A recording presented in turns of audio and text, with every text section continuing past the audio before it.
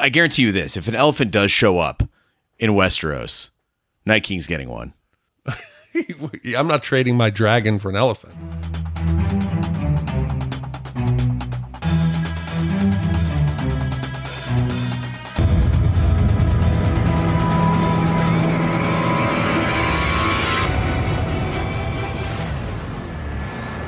Welcome back to Shat on TV, Game of Thrones edition, the unofficial podcast companion piece to the juggernaut HBO series, Game of Thrones. I'm one of your hosts, Gene Lyons, and alongside me is my co-host, Big D, Dick Ebert. Good evening. This is our deep dive episode where we look at this week's episode of Game of Thrones and share our insights, research, and opinions. This week's episode was entitled The Dragon and the Wolf. It was the Season 7 finale, in which Tyrion tries to save Westeros from itself, the Starks execute Littlefinger, the wall comes down, and finally, boat sex. So what was your take on it second time through? Second time through, what I realized is, the first time I thought we had a lot of closure, a lot of the loops got sealed up tight, we had nice completion to a lot of storylines. Second time through, I went, oh my God, there's actually so much open going into season 8, and it's going to be a very, very hard 500 or so days until we get the next season.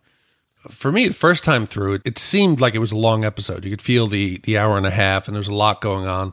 I think when you're not watching it that initial premiere night with the all the anxiety and the build-up, I don't think you enjoyed as much. This I sat back, let it wash over me.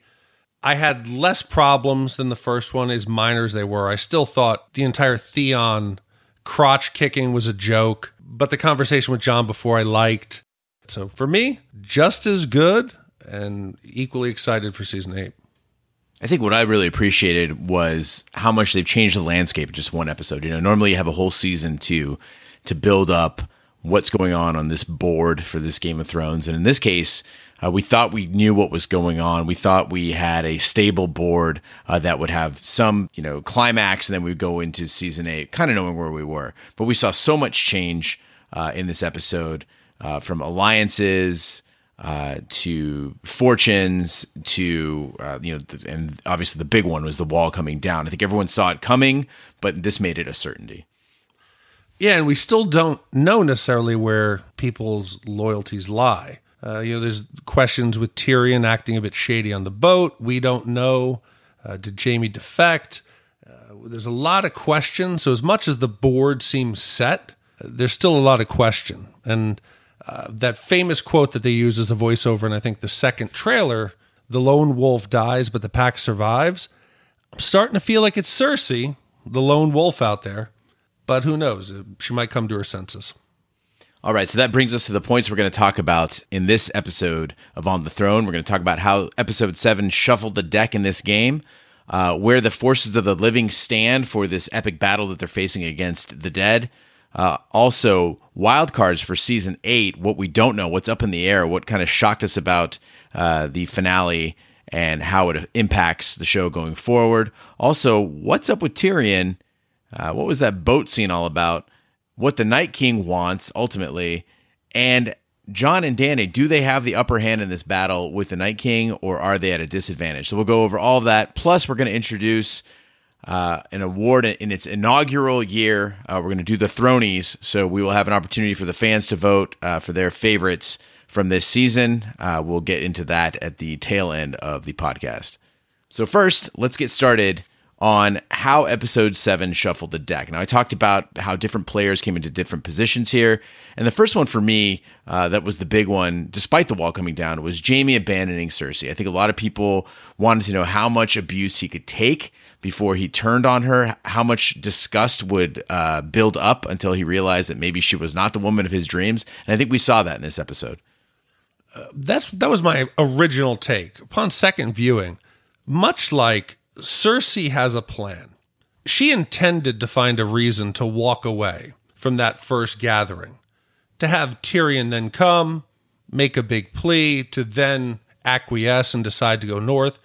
They all know that Cersei wouldn't give in right away.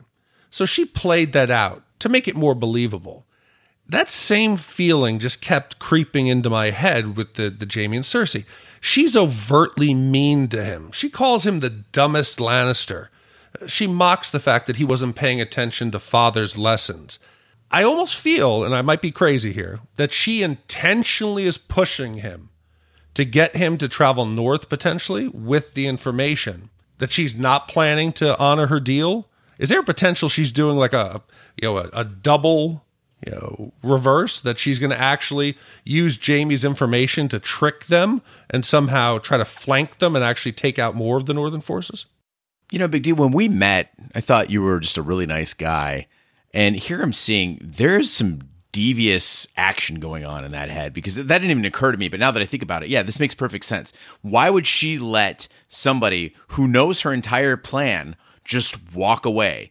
And we saw in that scene, and we asked this on the Instacast, why does the Mountain draw blade but not strike him down? It seems that she'd want to let him go. And we talked about whether Cersei was conspiring with the Mountain. A totally different way to look at this is that the Mountain obviously is not a normal person. I mean, he's not having his own thoughts. He doesn't get off work and go have a beer at the pub. He is, for all intents and purposes, a zombie. And I do wonder if her thoughts or her feelings control the Mountain in some way.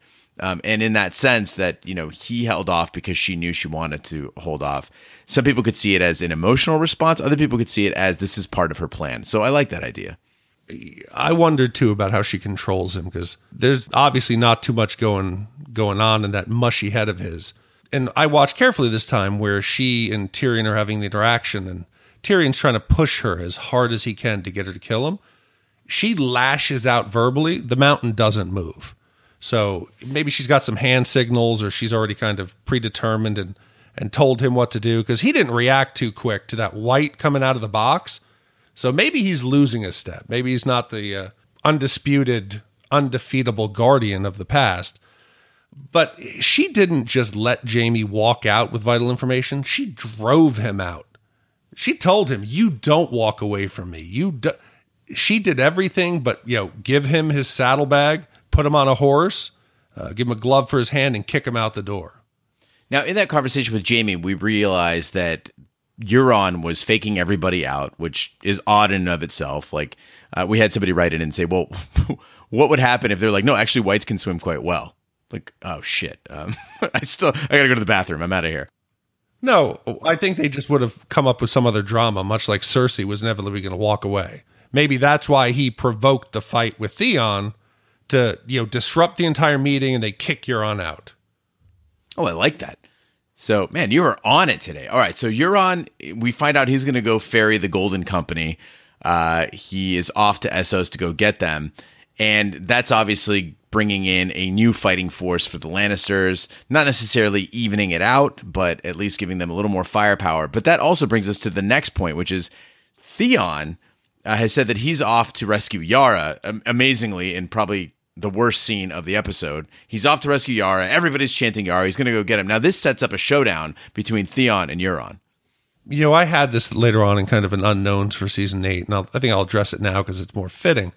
Everybody's been complaining about the Theon redemption arc, and what the hell is a redemption arc? Because the characters are all shades of gray. They're not black and white. Good people do bad things. Bad people do good things.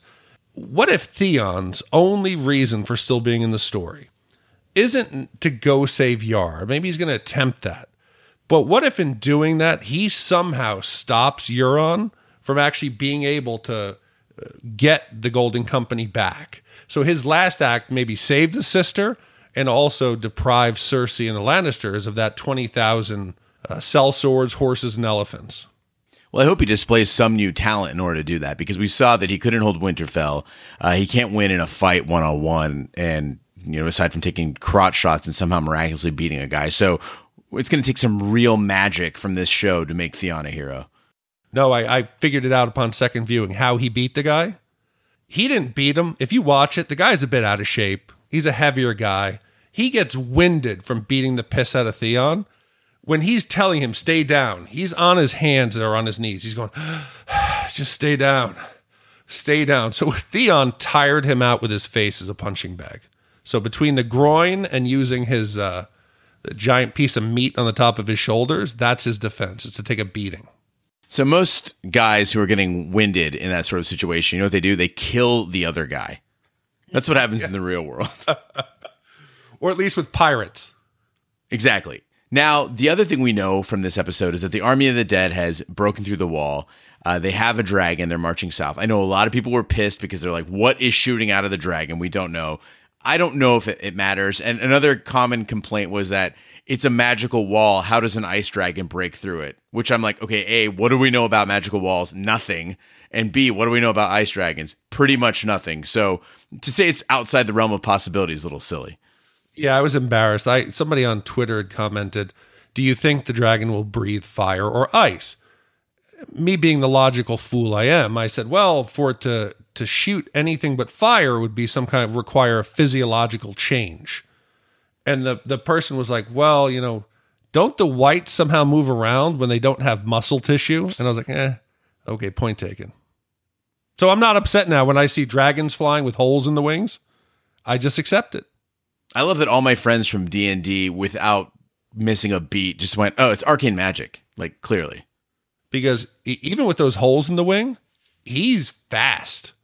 I don't know whether that's aerodynamic. There's some kind of ducting going on. He was whipping around, and he somehow now seems to be able to shoot blue flame consistently.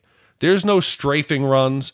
That final shot to take the wall down was a consistent blue flame for about 18 seconds.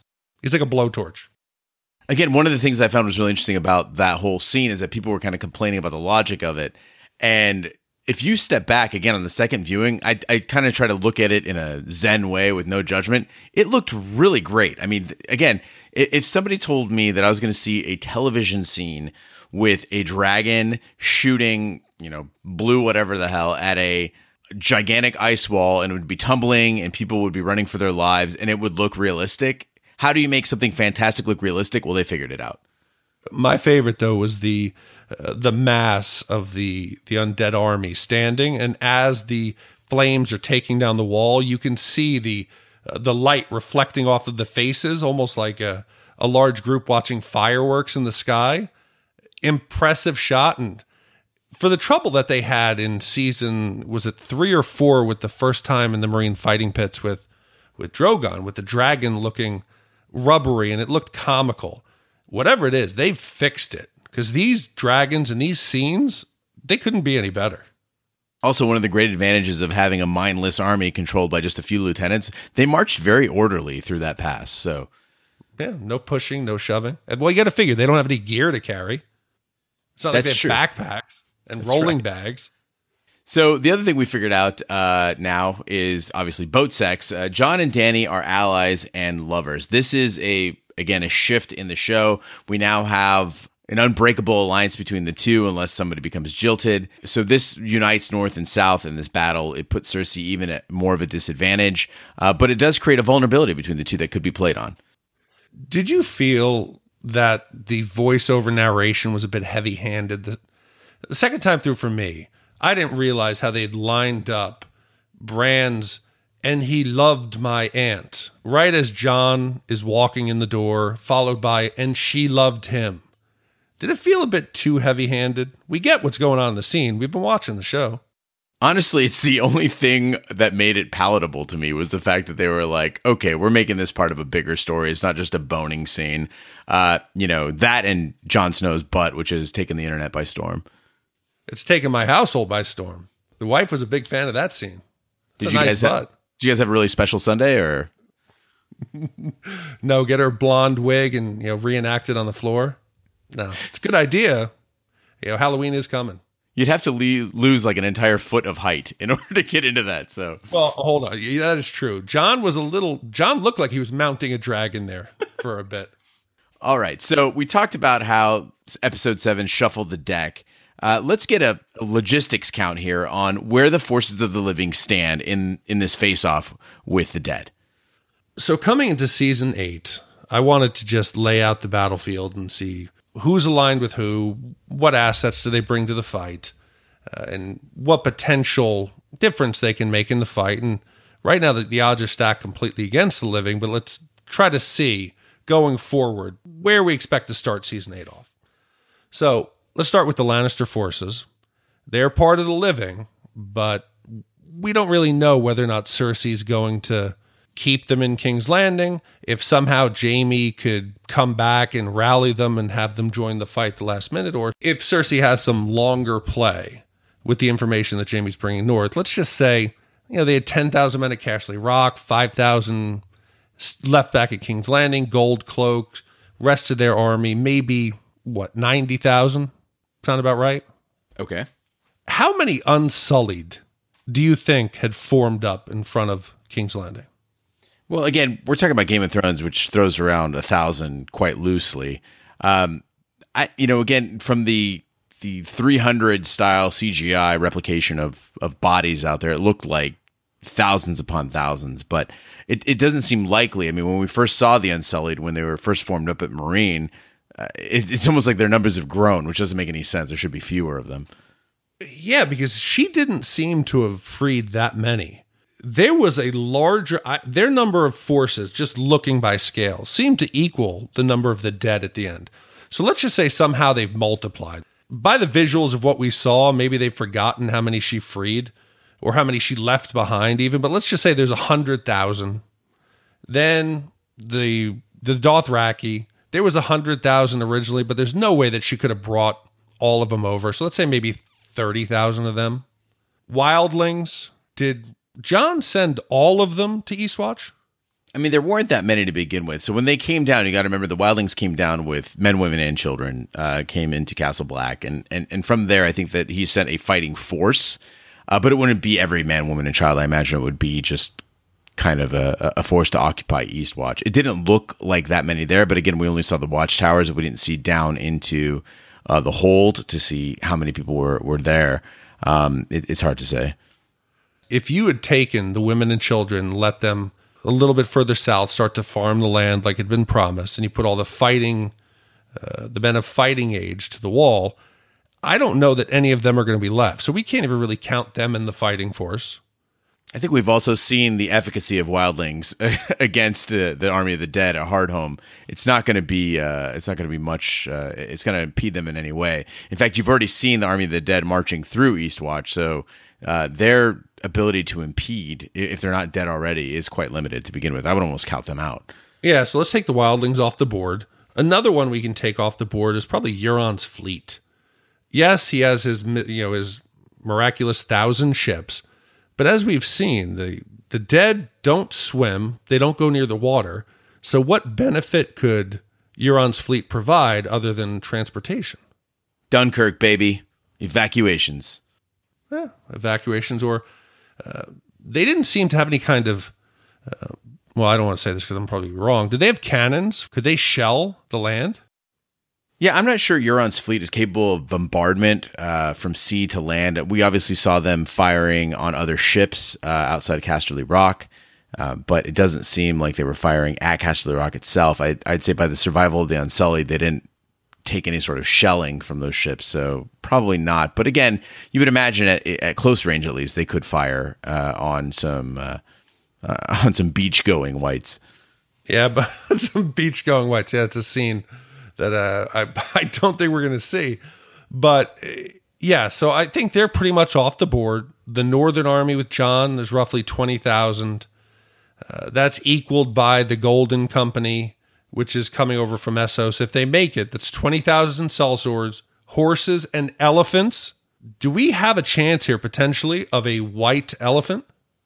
God, I hope not. Again, it's becoming a bit of a carnival over on the Army of the Dead. So they got giants now, they got dragon, throwing some elephants. I mean, I guarantee you this: if an elephant does show up in Westeros, Night King's getting one.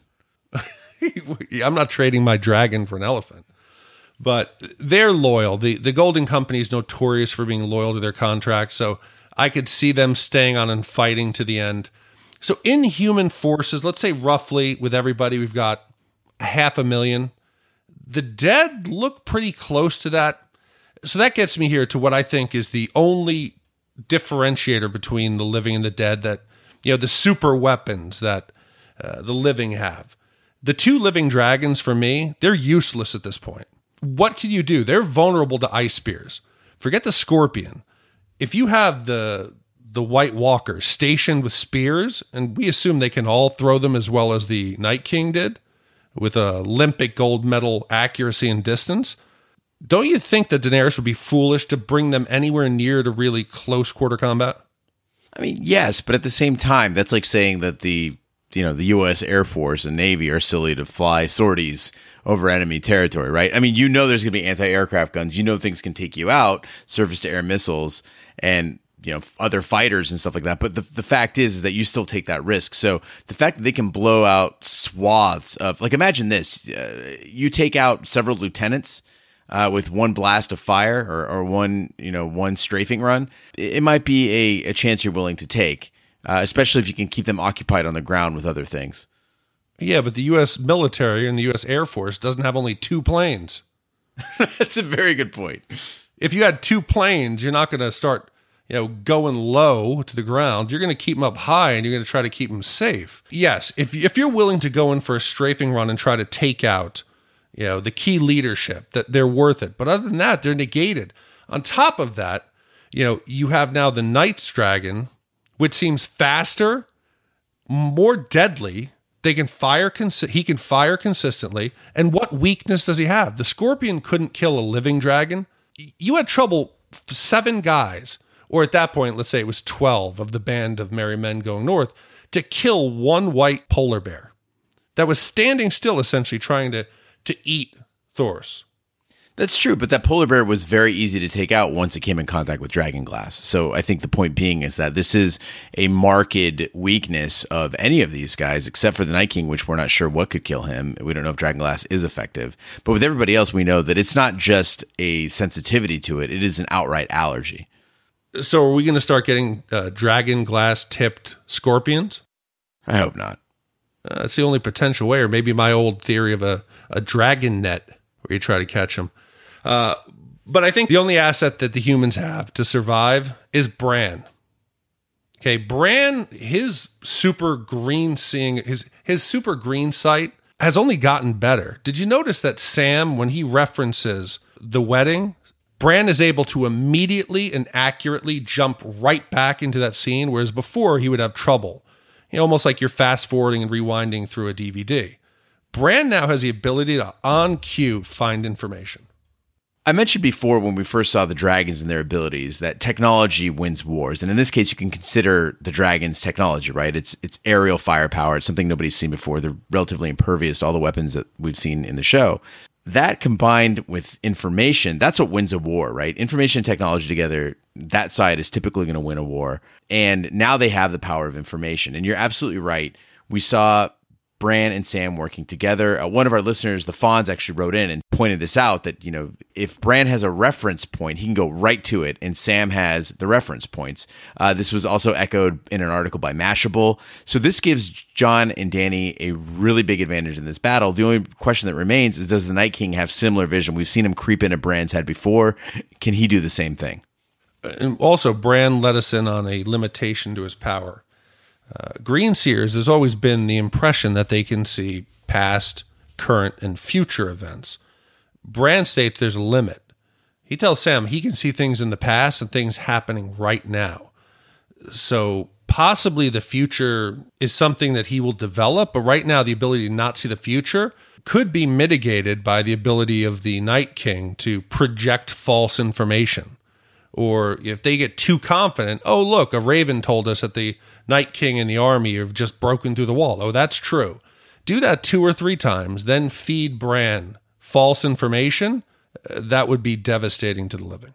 Right. I think that he's definitely an asset to the North, but he's an asset that's got to be taken with care. Also, as we see him becoming more and more detached, I think that in this scene, there was a little bit of warmth between him and Samwell, but you do see him becoming more attached, and it could be a sort of situation like Dr. Manhattan in The Watchmen, where he becomes completely disassociated with the world and stops caring, right? It doesn't consider himself a Stark, or doesn't care who wins. Well, he better start paying attention and caring real fast. He's a living body. We assume he can die just like anyone. In a wheelchair, if the undead overrun Winterfell, he's done. So you got to take Bran somewhere safe. You got to pull him south and protect him.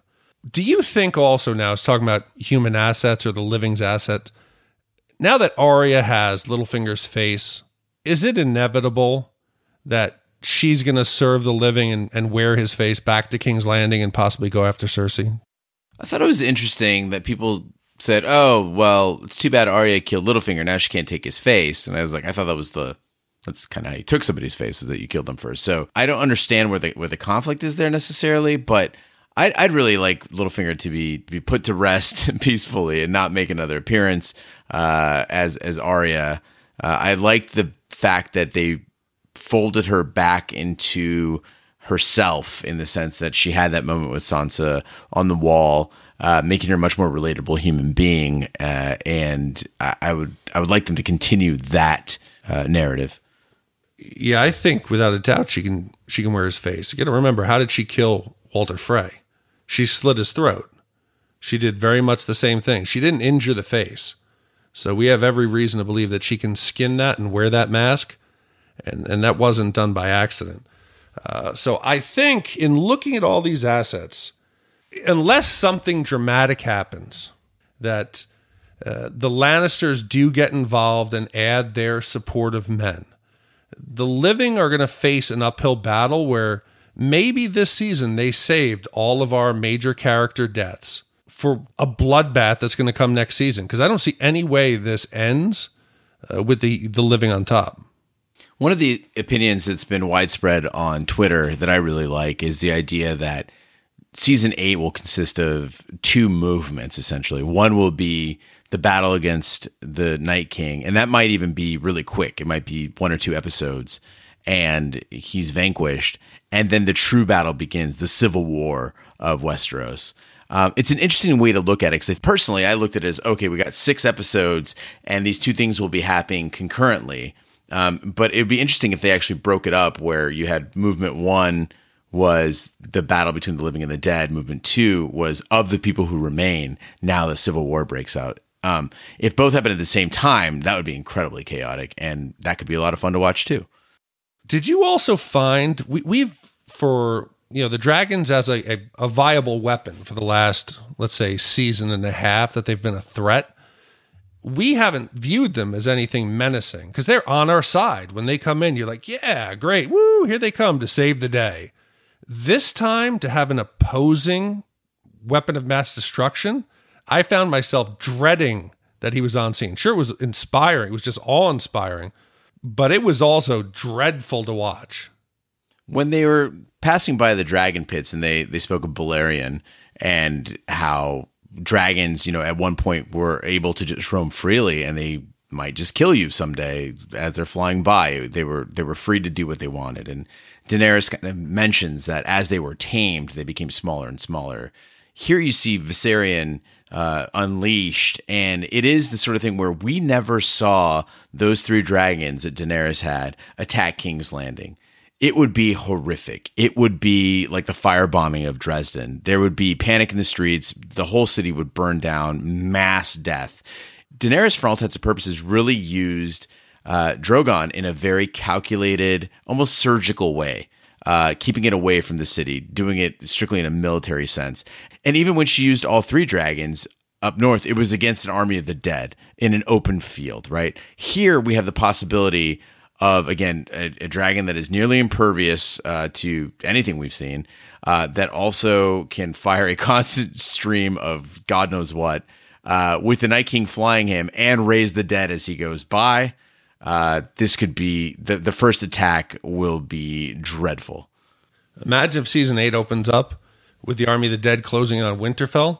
How do you think Winterfell would handle a direct dragon attack after the way the wall went down?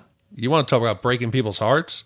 You could break the entire alliance. You could have humanity, this great collection of the forces, immediately just spread out to the wind, and everybody run for the hills. Now, another way to look at that, though, is that people, much like wartime in America, when it starts hitting home, when those casualties start to mount, like what happened with Vietnam, World War II, then it starts to get real for the citizenry. And in this case, this has been a far off war. People don't care about the Night's Watch. Those guys are out there doing their thing. And I think that first attack might rally everyone. People might go, forget one white showing up at King's Landing. This is an army we're being marched upon, and you have no choice now. You have to go fight. And I think that might play into the hands of humanity. It might be a little more optimistic a viewpoint than this show warrants, but who knows? If we're going to take away something good from a white dragon, is that at least it appears anyone who is killed by Viserion's blue flames, we can pretty confidently say they're not coming back as a white, that there's nothing left of them. So unless, God forbid, this power, if you're hit by it, they convert also, I think it's slightly a blessing that at least the army of the dead won't just multiply exponentially just with one giant strafing run. Also, to bring that up, I think a lot of people have been asking, oh, what happened to Tormund? He's fine, guys. There's no way they're going to throw away a death like that. Unless maybe he's like in contract talks and they're like, well, this way we could leave it up in the air. Who knows where he's going to be? But come on, they're not throwing away a death that easily. So another alliance question that sort of got into my head is what's going on with Tyrion? And on the Instacast, I said clearly he's heartbroken over Daenerys. He's standing in the boat. He's apparently either listening in or at least aware that Jon Snow and Daenerys are in the chambers together. And my guess was he's heartbroken. He had feelings for Daenerys. Then kind of had a second thought. I said, well, maybe he was just feeling guilty. Maybe he struck a deal with Cersei. Now, we saw him come out of that meeting with Cersei unscathed. It seemed like he was saying goodbye to Jaime. Everyone thought he was going to die in there, and he comes out of there. Now, it could be because Cersei knows she's got to leave him alive in order for her fake out move to succeed. If she kills Tyrion, everyone knows that there is no alliance, and she would get wiped out immediately. But it also could be that they struck a deal. I don't know if that necessarily plays out. So the only other thing you can think of is that he's just upset that he wasn't consulted. He is the hand of the queen, and he wasn't really asked about this move, as odd as it sounds, to share a bed with Jon Snow. Well, we know that Daenerys isn't Tyrion's typical woman. Even up until this episode, still has an affinity for whorehouses. So I don't think he's necessarily in love with Dany. Even though he is slightly hurt that she comments that Jon is too little and that Tyrion isn't the bravest. So even though he does have some ego, I don't believe it's emotionally motivated. From what you listed, there is an additional possibility. What if Tyrion's upset because at a time of war, for Dany to get involved in an emotional relationship, that can't help. When you start involving feelings into strategic decisions, it never ends well. And that's echoed by the director. Jeremy Podeswa said, from his point of view, Tyrion has always seemed 3 steps ahead. So this is a cerebral issue. And he says that as long as there's a professional alliance between Daenerys and Jon, that's something everybody wants. It's a helpful alliance. But if it gets personal, there's a potential for things to get very messy, and historically nothing good comes out of relationships becoming more complicated. So essentially it's just Tyrion, this compounds any complications that might come out of it. Again, there could be a vulnerability there, so he doesn't like it from that perspective, and I think that really gets at the heart of what you're saying, Big D. Yeah, anytime that your heart gets involved in making logical decisions, it doesn't do well. You look at some of the struggles that Daenerys had early on when she was shacked up with Daario Naharis. Maybe Tyrion feels he's got her on the right path. She's moving. She's making smart decisions. She's swiftly moving, and that end is in sight. And this might not be the time to be shacking up with your nephew. Yeah, and that fissure kind of brings us to a couple other questions, which is if we don't know what's going to happen with Jon and Daenerys, we don't know how Tyrion is processing all that, there's still a lot left up in the air, as we alluded to at the top of the podcast. There are a lot of wild cards going into Season 8, things that we just can't quite figure out, that Episode 7 popped into the forefront, and they have us scratching our heads a bit. Yeah, upon second viewing, when Jon, we have the fighting pit scene, everyone is shocked and horrified by the white in the box, except for Qyburn. Now we know he's out there and he enjoys the dark crafts, and he's responsible for bringing back the mountain, building Daenerys' giant dragon-killing crossbow. Do you think his inquisitive mind and his lack of fear might be a glimmer of hope that he could be an asset in the fight against the Night King and the Dead? There's two ways to look at his reaction. One is just what you said, that he's inquisitive. He's wondering, what other vulnerabilities might be present, or how can we slaughter these things en masse. On the other hand, Qyburn's a pretty dark character, and he could also be thinking of how to weaponize this. And again, we've seen that he was able to reanimate the mountain, but we don't know by what method and what the limitations of the mountain are. Clearly, in this case, the mountain is a threatening and imposing being, but we don't know if there are weaknesses there. He definitely seems impressed when he picks up that hand. But I think that Qyburn has shown that he does have an odd sense of setting things right with taking out of Maester Pycelle. He's not necessarily a entirely black hat character, and again, consistent with George R.R. Martin's ability to make these darker shaded characters that aren't entirely bad and could help. Yeah, I think they've also focused really heavily this season on Qyburn being a problem solver. Even going back to last season with the planning of the attack on the Sept of Baelor, and this season with problem solving the crossbow, the scorpion for the dragon. He's a problem solver. So it would be great to see if he can't necessarily figure out a way to stop the Night King from resurrecting the dead, but if he could somehow resurrect his own army on behalf of Cersei, they might not even need the Golden Company. Well, that would be boring as hell, Big D. What? Raising a dead army as protection? No, I'm good on dead. Okay. So no more dead. But one last thing that we saw in that scene. Was it a little strange to see Bronn pull Podrick off to the side while that big conversation's going on? Is there a chance that Bronn's having second thoughts on which side he's backing?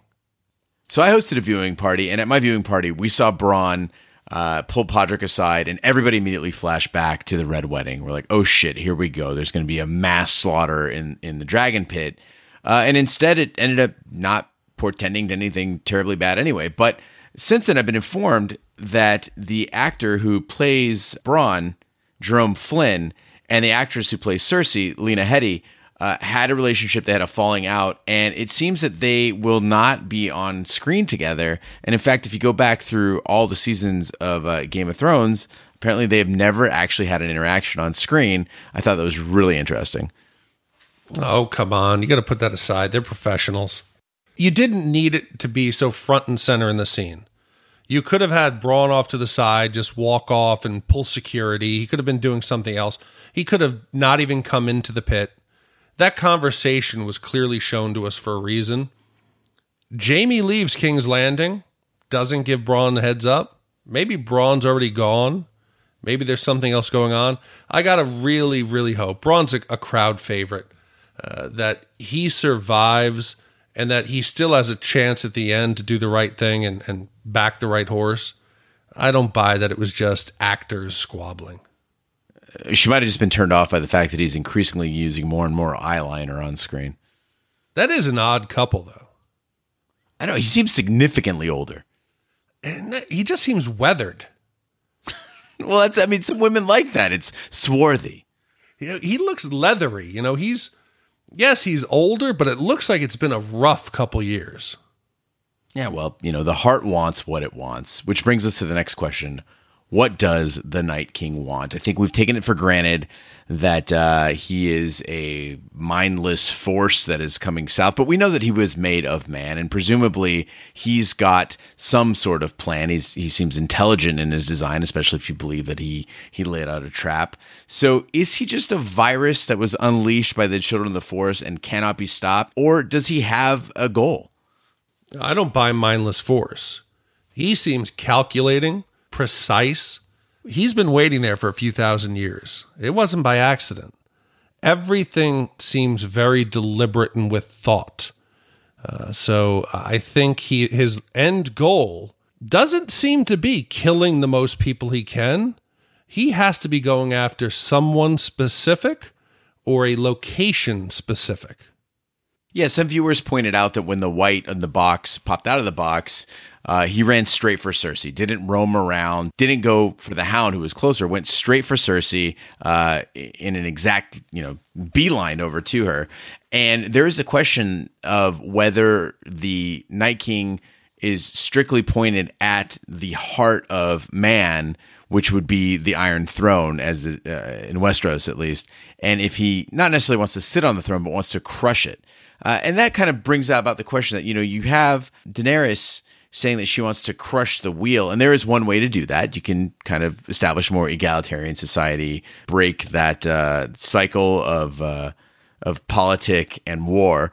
But at the same time, a different way to do it entirely would be the Night King's method, which is come down, crush everything beneath you, roll right over the throne, and now everyone's equal because everyone's dead.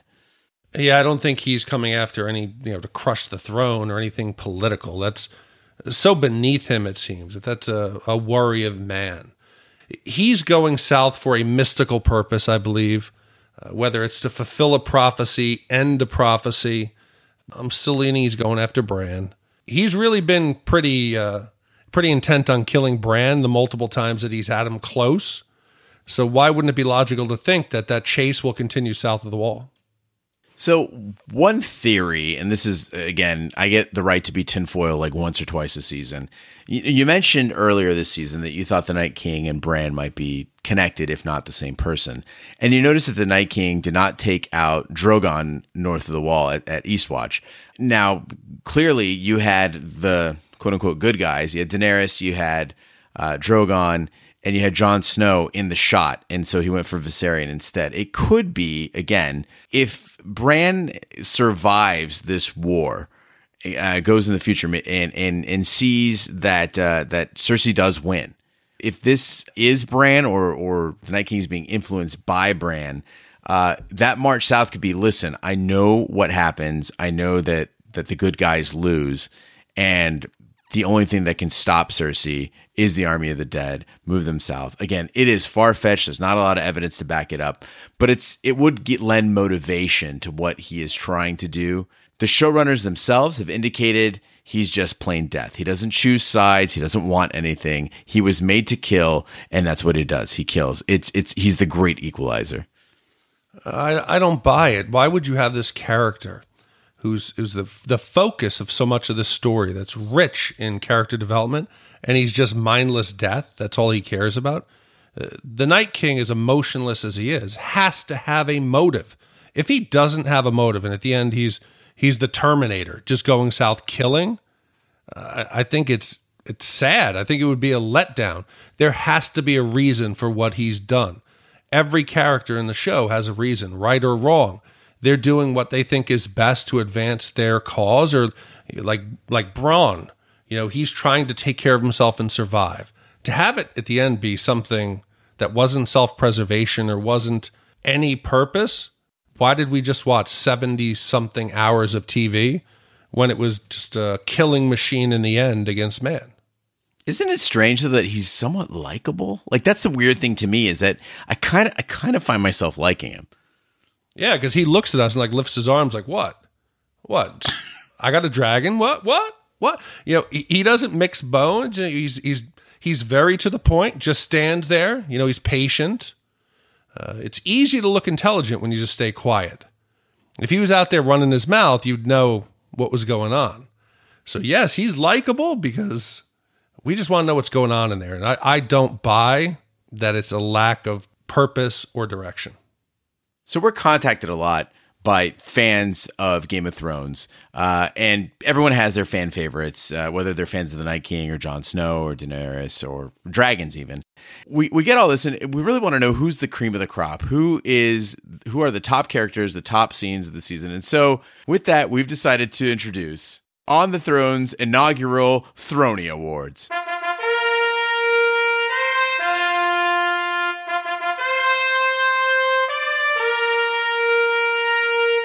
What the fuck are the Throny Awards? Well, Big D's going to tell you. So we decided it would be fun to come up with some categories for the season and let people vote on their favorites. And the categories that we have are Best Hero, Best Villain, Best Performance by a Non-Human, Biggest Fan Gripe, Best Sex Scene, best battle, and who would you want to date your sister? So, Gene, you want to run us through these categories and see who's in the running for this prestigious award? Absolutely. Starting off, we're going to go with Best Hero. Now, obviously, everybody loves Jon Snow, so he's there. But we thought, you know what? We want to let the fans speak. So also, we've got Daenerys, and Daenerys wouldn't be anything without Drogon, so there are separates in this category. Arya Stark and Samwell Tarly. Those are the 5 for Best Hero. Yeah, we had to add Samwell because it's not always Braun that wins. Without Sam, changing the bedpans and transcribing scrolls, where would we be? So sometimes, a hero isn't in the best shape. He's not like Gendry. He's not going to run to the wall, but he might save the day. So for best villains, we have the recently deceased Littlefinger, the Night King, Cersei, a perennial favorite, Euron, and the reanimated Viserion. Yeah, again, we knew people would say, well, Viserion's not a villain. He's just a creature that's been changed. We're talking reanimated blue fire Viserion. Just roasting people. Which brings us to the best performance by a non-human. Again, Viserion pops up in this category as well, as does Drogon. We also have Nymeria the wolf and Longclaw the sword. And finally, our personal favorite, White in a Box. Yeah, that White in a Box, that was a pretty good performance. It was terrifying. He's got to be a tiny, skinny actor. To wear all those prosthetics and still look menacing. And let's keep in mind, the 2 dragons in this category are both living versions. Which brings us to the biggest fan gripe. A lot of people had complaints about season 7, so we came up with the top 5. Bronn saving Jaime from the river, and that is the entire sequence. The tackle from 1-inch deep water into the depths of the Marianas Trench, all the way to sprouting up 60 yards away with a coat full of armor and a golden hand. With a coat full of armor? With a coat of armor and a golden hand.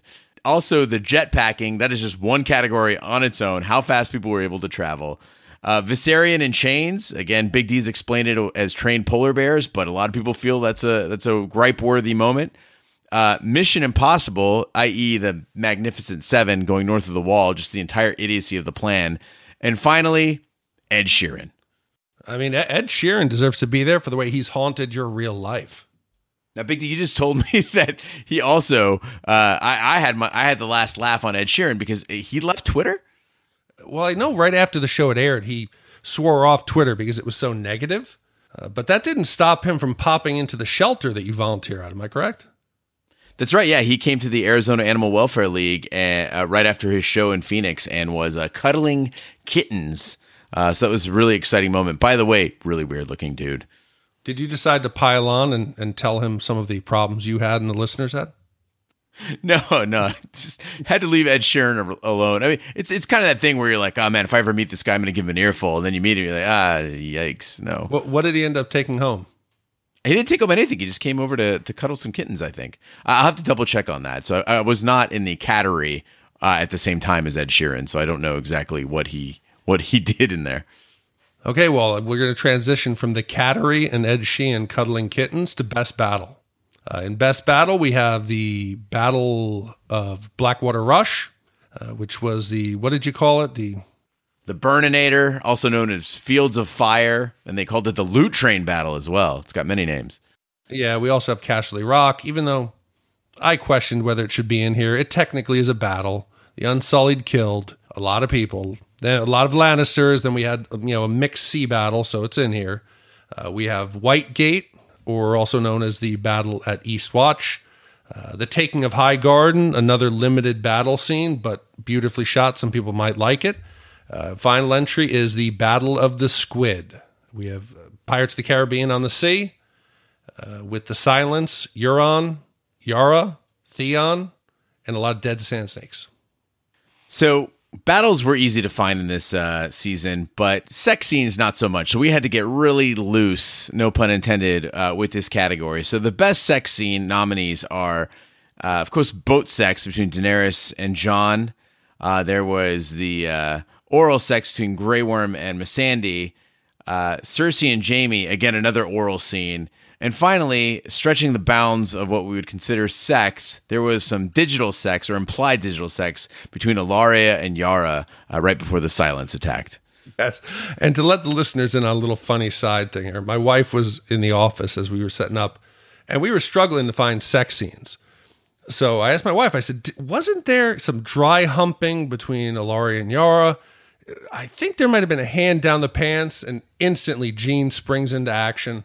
He's like, I'm watching it now. He's like, this is for research. He goes, yep, there's a hand down the pants. There's a hand down the pants. So this does count in the category. Not as exciting as the others, but equally shocking that this season had less than 4 sex acts. Yeah, people have said there's so much less nudity this season, and I think I don't know if it's a testament to the maturing process of the show, or if it's a testament to the fact that these people are getting famous and their contracts are getting a little tighter on the stipulations there. We did see a beautiful shot of Kit Harington's ass, though, so at least that's still a treat that we can indulge in. It's like the statue of David. It's carved out of marble.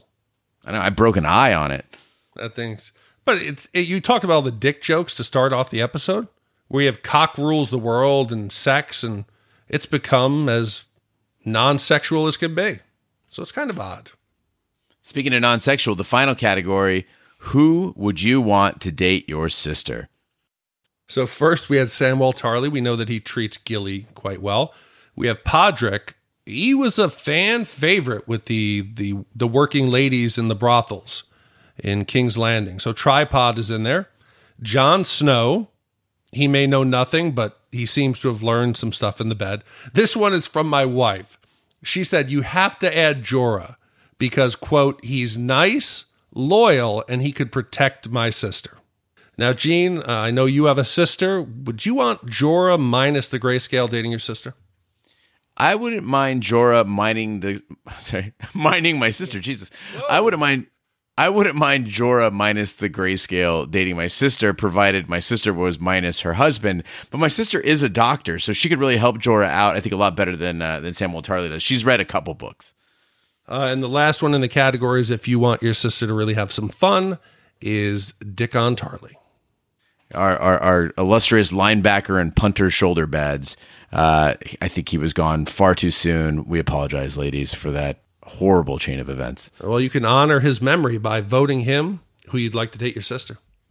Unless you're spiteful and jealous and you want him for yourself and not your sister.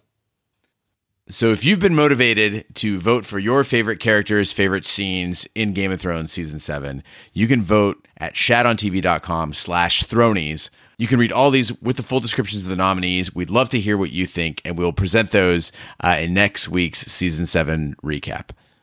Sounds exciting. Go and vote. It'll be something fun, and hopefully we could do this, at least one more time for Season 8. So that concludes this week's episode of Shat on TV Game of Thrones Edition. Be sure to follow us on social media and share with a friend. We're on Twitter, Snapchat, and Instagram at Shat on TV. On Facebook, search for Shat on TV Podcasts. The website is shatontv.com, and if you'd like to vote on the Thronies, it's shatontv.com/Thronies. Email is hosts@shatontv. If you'd like to write into us, again, the small council will be coming up later this week. We got tons of great emails, but we'd love to hear from you, your opinions on the deep dive, your opinion on the season finale. Go ahead and write to us again at hosts@shatontv.com. We're everywhere fine podcasts can be found, including iTunes, Google Play, Stitcher, and YouTube. Be sure to subscribe. And if you stop by iTunes, please do leave a review. That helps the podcast grow. A lot of fans have been asking, what's up with Raj? Raj is doing a new project called Show Spoilers with our friend Kevin Brackett from Real Spoilers. He's been a guest on Shat the Movies. If you'd like to connect with Show Spoilers, find them on Twitter at All the Spoilers. Yeah, so that's cool. A lot of people have been asking about Raj. If you want to get your Raj fix, it sounds like they're going to be doing first-run TV shows. Do you know what they have planned? Yeah, so they just did the Season 7, Episode 7 of Game of Thrones, and they did a great job on that. It's a little longer format. It's about 90 minutes, and then they will be doing Mr. Robot next. Yeah, very cool. Kevin had joined us on Shat the Movies for, I think it was the Fifth Element review. He's a good guy. The Real Spoiler guys do a quality program, so we're happy that Roger found an outlet. Give him support if you're a Roger fan. And we'll put the link in the show notes so you guys can find them easily. All right, on behalf of my co-host, Big D Dick Ebert, I'm Gene Lyons. Be sure to join us on Thursday for the Game of Thrones Small Council. Thanks for listening, and as always, be sure to knock twice before joining us on the throne.